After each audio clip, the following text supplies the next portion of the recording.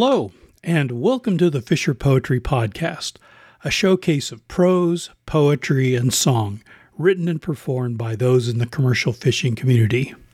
Mostly. I'm your host, Brad. Thanks for joining us today.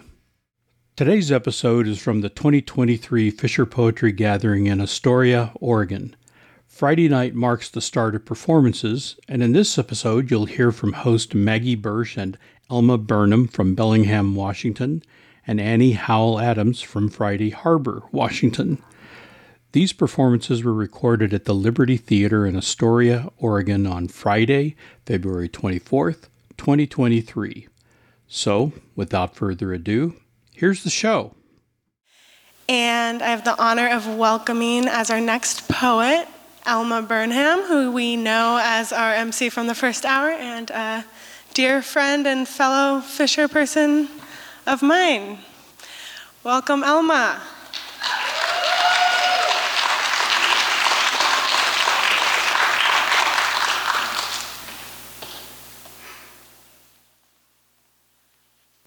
Thank you, Maggie. Thanks, everyone, for coming out, especially everyone that's never been to Fisher Poets before. It takes a brave soul to join us, and we're happy you're here. I'm not sure what Maggie said, but Elma is my name, and I fish in Bristol Bay, and I'm joining today from Mount Vernon, Washington, where I live. I'm going to read a couple different things. This is newish. It's called Dead Man's Float. The deck boss is in the bunk, what we've started calling the sleep machine. We have pulled off our sticky, wet rain gear, crawled in the bunk, and woken up 3 times already today. The same sun that helped me get up the first time is still up, still blaring bright, though now on the other side of the river. On this 3rd time, the 2 of us out on deck are now waiting earnestly with gusto and keen interest for our chance in the sleep machine. I am hopeful that the next time in the sleep machine will bring me into the next day, that when I wake up, I'll allow myself to imagine pulling off a 1-pager calendar and changing the date, finally crossing July into August. I yearn for the sleep machine, but really my utmost desire at this moment is to lay in a dead man's float. Let's anchor up, drop the hook. My knees are sore from balancing, and my feet are swollen and heavy in my boots. My wrists feel 10 times bigger than my elbows. I want to stop listening for orders from the flybridge, and I want the boat to stop, and I want the anchor to charge down to the bottom, and I want it to find it and dig in and hold us. Float us. Also known as the survival float, the dead man's float maneuver is meant to allow for relaxation and rest in the water. I am ready for relaxation and rest. This season's swim is long and hard, and I am searching frantically for a way to buoy my body against the pace. U.S. Navy sailors perform the dead man's float to qualify as second-class swimmers during training at the Pearl Harbor-based search and rescue swimmers practice. Today, on the 33rd day of fishing in this 66th tide and this zillionth set, I am a soldier fisherman thinking about survival. Float with our mouth open and nose above the surface, anchor down and directed by the tide, hold us steady. I want to lay in the sleep machine like I'm floating in the so poorly named dead man's float just at the surface of the Atlantic, the saltier ocean of my childhood. I want to fill my lungs with air and lay flat and listen to the clink clink of tide rushing past the aluminum, like your ears breaking in and out of the surface. The splash on the sleep machine soothes me to rest.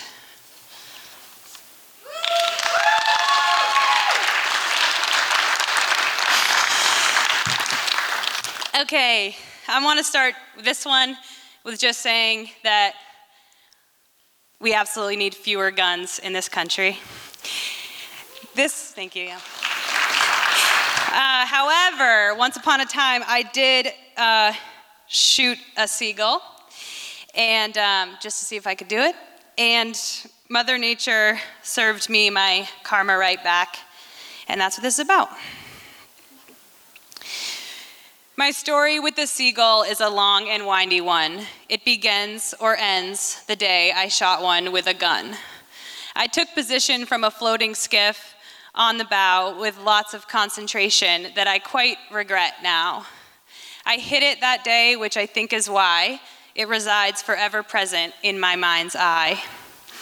As a child, I would watch them from the dock, never thinking one day I'd really want to kill one with a rock. As a fisherman, I didn't mind the seagull at first until learning that they really are the worst. I took it too far, though, that day, killing one for some sick version of play. For thus began the curse, and my relationship with them has never been worse. I set my net the next day, as one does, in the wind and rain and big swell, because it was open. It was time to fill our boats with gurry and slime. I was not prepared and knew it. Ignoring at the first caw of the watching gulls, I really blew it. Full of fish, my net went dry. Quickly, every salmon losing at least one eye. The seagulls crowded the net before I could repay them my debt, before I could apologize for killing one in broad daylight with that awful, ugly gun. Today they know I'm sorry, I can tell, for I no longer yell when they beat us to fish and move to take their eyes with a quick squish. Like I said, my story with the seagull is a long and windy one. I'll never shoot one again, just for fun. I'll pay my dues and move my net, nod and wave in hopes to repay my debt.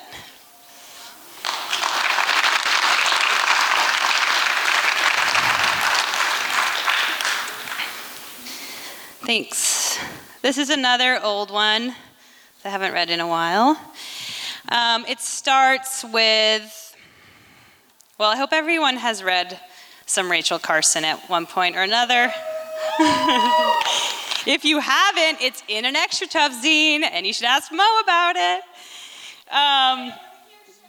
Oh yeah, and it's for sale at the Gear Shack. Featured, the zine Rachel's featured in. So anyway, I'm gonna read something she wrote and then my response. This is from Under the Sea Wind.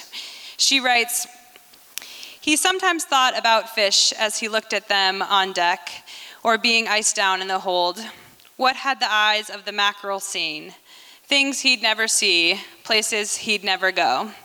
He seldom put it into words, but it seemed to him incongruous that a creature that had made a go of life in the sea, that had run the gauntlet of the relentless enemies that he knew roved through that dimness his eyes could not penetrate, should at last come to death on the deck of a mackerel seiner, slimy with fish gurry and slippery with scales. But after all, he was a fisherman and seldom had time to think such thoughts. Then this is me. Dear one, as you sway on deck, eyes down toward the icy hold, asking yourself, what had the eyes of the mackerel seen? I bounce around on my smaller skiff, eyes down towards the slushy fish bin, and ask myself, what had the eyes of the salmon seen? Where had they been?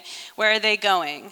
Really, though, what I would like to know is if these fish coming to death on my deck have raced by, hid from, felt those coming to death on yours.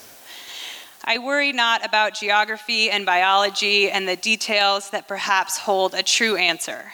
Instead, I suspend my disbelief and believe my slight inkling that the related experiences of these fish, the incongruousness of their life in the sea, as you say, arriving at death here on this aluminum deck, is really not incongruous at all.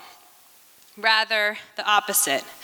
A shared experience in a harmony of dead fish eyeballs and young fishermen allowing a moment of pause in midst of swells and an arduous bloodbath. Perhaps these fish had seen the same, graced the same kelp bed, bumped against the same hull. I understand that the likelihood of my very sockeye brushing past your very mackerel is unlikely. I understand that this celebratory haul is also one of tragedy.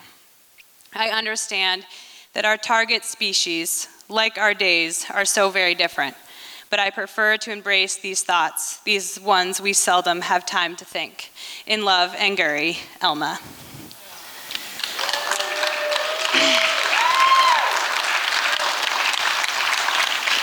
Thanks. I did that, sorry, I turned the light off. Here we go with a new one, sort of, called Going Fast in the Dark. This is my last one. I am trying to write about that thing that happens when you go really fast in the dark, especially when the stereo is working and it is loud and the song is good, when the fish bins are empty and we can get on step, when the sky is clear and so briefly dark enough that there is no horizon. It is black, like that more fresh than brackish oyster pond I spent that one summer on, the one that looks bottomless if you can peer into it around the reflection of the blue sky. I do not get that, why the freshwater ponds can be dark as night and the ocean is all colors of blue. I'm trying to write about that thing that happens when you go really fast in the dark, trying to put some understanding to it, because I want to live more like that off the boat, off the tide schedule, just feel like that on a Monday morning. Do you know what I'm talking about? I like to imagine you do. I like to think I could call you today and start so simply with something like, do you remember that time? And you would just smile and explain this, what I'm talking about, this going fast in the dark, maybe too fast in the dark, widening your stance to keep your balance and essentially jumping 18 inches at a time to keep it, maybe holding on and maybe not, trying to do the whole trip with your arms tucked into your rain pants because it is wet and cold. I like to imagine that all I have to do is start and that you will finish, that you will meet me halfway for once and be there with me in the memory. I am trying to write about that thing that happens when you go really fast in the dark, but I heard that the more we talk about and live in memory, the farther away it gets, more faded and more out of reach. I have heard that, and smart people say that, but I could talk about this for a long time, and here it would be still right in front of my face. Somebody probably tried to get this feeling, a memory like this, tattooed on them. What happens to the memory then?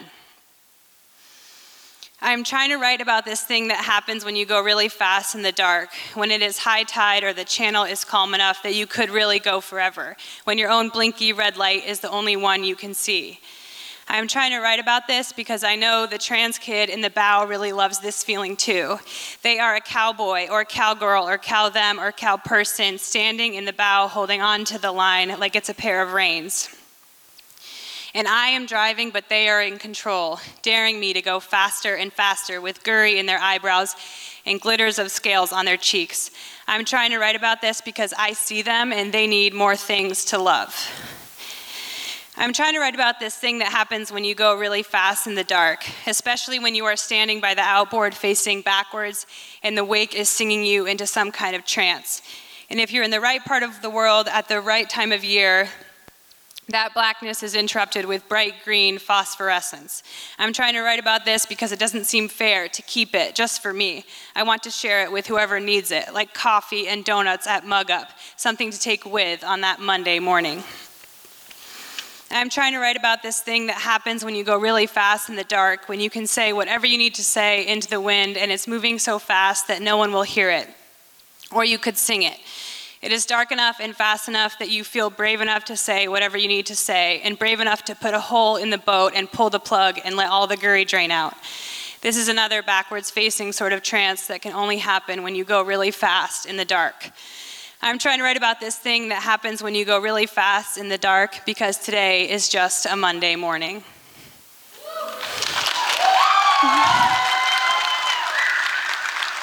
That's it. Thank you.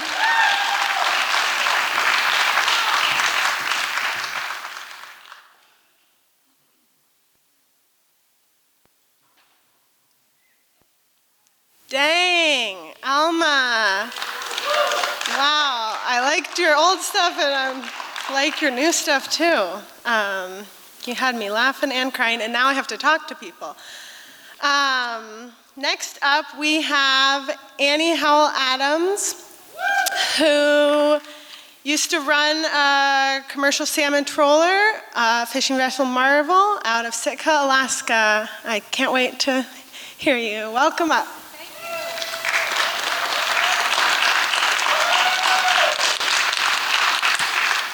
Hi, guys. Hey. Hi. Woo! I'm going to tell you a fish story tonight, of course, because I'm a fisherman. Hi. There we go. How's that? I'm going to tell you a fish story tonight because I'm a fisherman. I did want to just mention a little thing that I'm the artist that did the poster this year. And the image, I wanted to honor my old skipper, David Kelly, who had a boat called the Arrow. And the poster, we left Astoria, went out the Columbia River, went across the Gulf, and the poster is a homeboy from Seaside, Oregon, and that's the Arrow crossing the Gulf. Okay, so tonight I'm going to read a fish story, and thanks to Fisher Poets, I've actually, this is the first time I'm admitting this publicly, that I'm writing a memoir. She fished in Alaska, and I have a little YouTube link. If you type in 1978 salmon trolling, you'll get to my little YouTube. I took a movie camera to Alaska when I was 21 years old, and the YouTube link is that footage. So anyway, it's kind of fun. It's old school. I'm old school. Okay, fish story. The salmon opening was in 2 days. No one was around who wanted to go out. I didn't like fishing by myself. There was a possibility that something could go wrong, like accidentally falling overboard. The only time I fell in the water was in Sitka's harbor. That was bad enough, let alone falling from a moving boat at troll speed, 3 knots. The work wasn't hard, but 2 sets of eyes made things safer. There was no choice. I couldn't stay tied to the dock. If it was an easy place to fish, I could do it alone. There were almost never any boats in Bjorka Channel. The gear was shallow, the scenery and the anchorage were both good. After a little pep talk to quell some trepidation and worry, I backed Marvel out of my slip and headed across Sitka Sound. Once the anchor was set, I salted down a few dozen herring to firm up overnight. Salmon always liked salted herring. Near the channel was an anchorage with enough room for 2 boats. The nearby scenic trees looked tortured, bonsaied from wind and poor rocky soil, giving them sculptured shapes. To start the morning, it was easy to motor out of the anchorage at troll speed and just drop the gear in the water close by.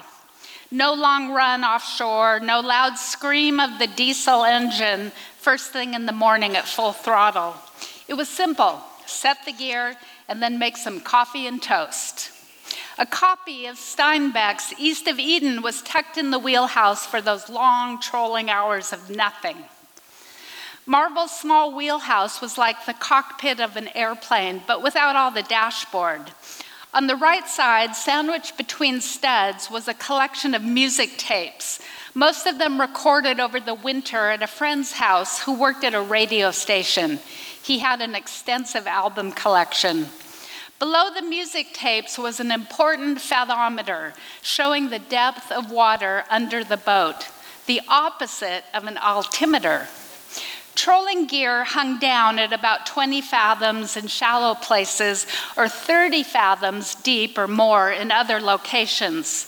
To entice king salmon feeding near the bottom, trollers moved along their fishing gear close to the bottom. A critical part of trolling was knowing the underwater topography, even though it couldn't be seen, only conceptualized. The sea bottom was anything but flat. Shallow spots or pinnacles, not all of them marked on charts, would snag gear. I left a pile of lead weights banging around on underwater pinnacles until I figured out what was happening along the bottom. When fishing close to the bottom, One eye was always on the fathometer. It was mounted on a hinge, so even from the cockpit when running the gear, it was possible to know what was happening under the boat. Also in the wheelhouse was a piece of electronics, a paper machine, that gave a sense of what was going on in the water column under the boat. It had a horrible smell, like something died, but provided useful information through a transducer mounted on the hull of the boat. Marvel's transducer was aimed ahead at 5 degrees, indicating what was coming up, sort of like foreseeing the future. On this morning, it showed that there was a lot of feed in the water. The paper machine was typical of fishing in general. A lot of good, salted with some bad. The smell. I lowered the gear with a polished bronze spoons on the bottom. Back at Fisherman's Terminal in Seattle, Carl on the Grace gave me a king spoon to try. Take it, he said. I won't be using it. These spoons were made in Petersburg back in 1920. The bronze lure, a fin spoon, had a design of a little person holding their arms up to the sun. I attached the fin spoon to a freshly tied leader and clipped it to the bottom. It was the first time it had been in the water, having been wrapped in tissue paper and stowed away in a box for over 60 years. The fin spoon and my boat, the Marvel, were the same age. It was original equipment that lined up to catch the kind of fish that roamed the ocean in the 1920s, before the dams. I hope that the fish gods would recognize this pairing from another era. Herring was clipped higher up on the stainless troll lines. Each of my 4 main stainless lines were rigged the same way. Without anyone to talk to, I entered into a different state of mind. Fishing with another person, a good friend on board, was social, chatty, funny. By myself, my focus was more deliberate, more thoughtful, and cautious. I had spent a summer fishing alone, hand trolling, but it was different now. With Marvel, it was a commitment. There were monthly boat payments. I was taking it seriously, figuring it out. Salmon fishing was exciting. On the first pass, the bell started ringing on the starboard trolling pole, indicating a fish was on. Standing in the cockpit in the stern of the boat, I engaged the hydraulic lever, bringing the gear in. Bam! A nice big 30-pound king salmon. And on the hook below was another nice fish, a double header. By the time I ran through all the 4 stainless lines, 2 more big ocean-run king salmon were on deck. I turned the boat right around, rethreaded some herring onto hooks, and circled back to troll through the same spot again.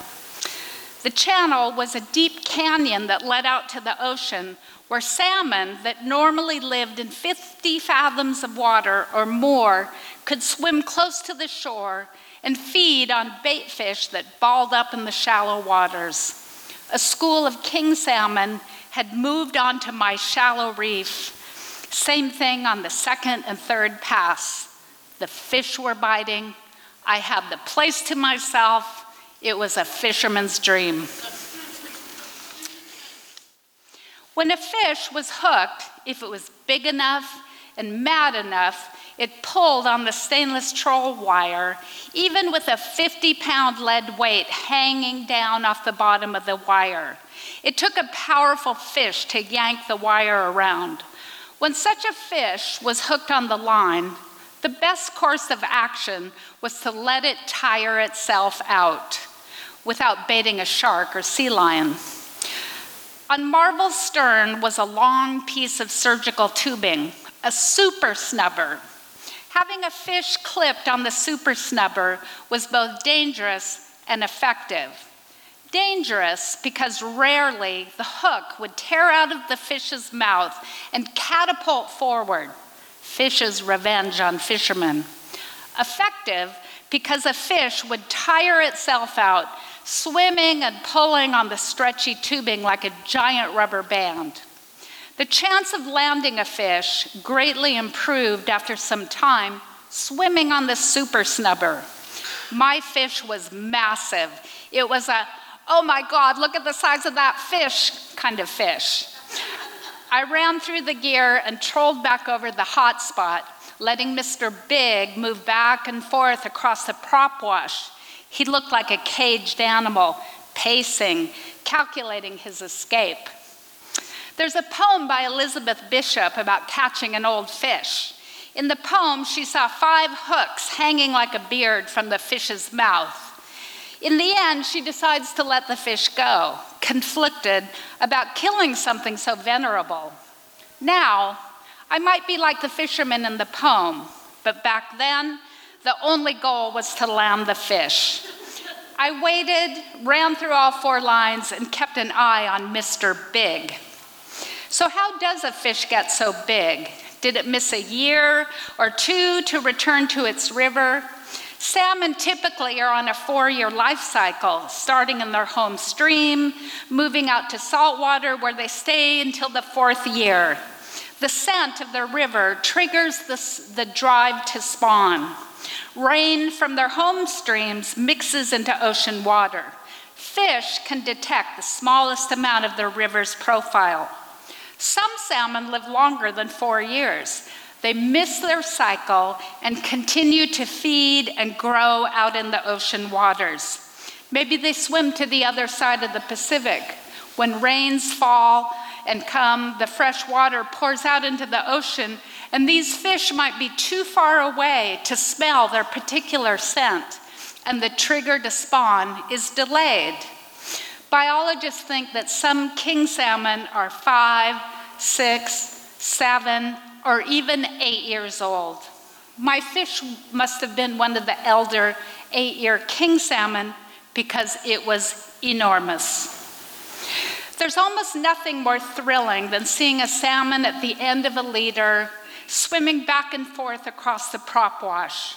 Their backs are dark green, darker than the salt water. I watched the fish swim to see if it had tired at all. Everything needed to go just right to get it in the boat. My adrenaline was racing.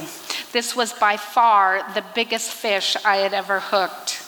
I pulled the leader hand over hand to the starboard side of the cockpit, watching its movements. Marvel's stern was low to the water, a convenient cockpit to work from, requiring only short gaff hooks, almost eye to eye with a fish. With the salmon alongside the boat, I pulled up on the leader to lift its head just slightly out of the water, and at the same moment, the back of the gaff came down in a sharp crack to stun the fish. With a quick twist of the gaff, it took both arms to bring to haul it aboard. The enormous fish was on deck. The fin spoon was dangling from its jaw. After I stopped shaking, I looked at the massive fish. The fish gods had noticed. I unclipped the fin spoon and placed it inside the wheelhouse for safekeeping, for keeping its magic and its luck, its status elevated to mythical object. After a few more passes, the tide changed, the fish moved back out to deep water, and the bite was over. I had my prize and a fish hold full of fish. Later, I went into Goddard Hot Springs to sell. A dozen boats were anchored up around the bay when I pulled up alongside the buying station. A few guys were standing around watching. I don't know what they were expecting as I unloaded one beautiful, large king salmon after another. I needed help getting the big one out of the fish hold. Without any adrenaline, it was hard to maneuver all that weight. The guys watching on the dock definitely weren't expecting that to come out of Marvel's fish hold. They put it on the scale to weigh the fish. Dressed out, it weighed 58 pounds, sending it into the 600-pound range. Someone offered to take my photo holding the fish. They all congratulated me and wanted to know what kind of gear I was using. I said something about salted herring, but I didn't mention anything about the fin spoon. A girl has to have some secrets. The next morning, every one of those dozen boats followed Marvel out of the harbor. It was a little shocking seeing them all trying to catch fish on my spot, crowding onto my shallow reef, but the bite was over. It's no use trying to catch yesterday's fish. They'd moved on.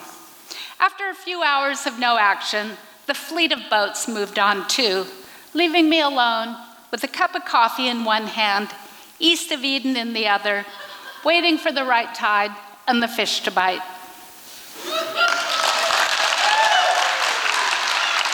Thank you very much.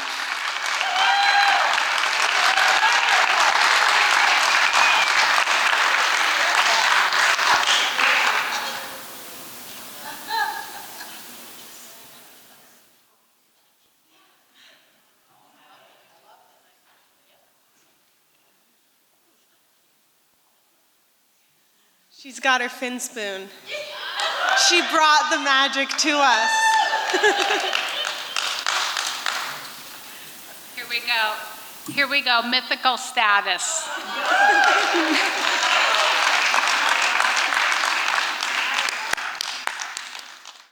That was the second set of the Fisher Poets Gathering, recorded at the Liberty Theater in Astoria, Oregon, on Friday, February 24th, 2023.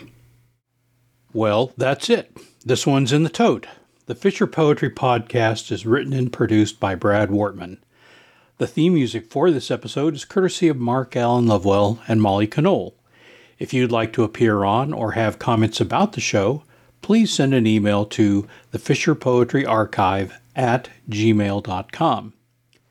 If you enjoyed this podcast, please subscribe to haul the latest episodes into your net. The Fisher Poetry Podcast is available via our podcast host, Spotify, as well as Apple, Google, and Amazon. You can listen to our other podcast episodes, watch our YouTube videos, and join our community by going to thefisherpoetryarchive.com. Thanks again for listening, and we'll see you on the next one. Come all young sailormen, listen to me. I'll sing you a song of the fish in the sea. Blow ye winds westerly, westerly blow. We're bound to the southward, so steady she goes.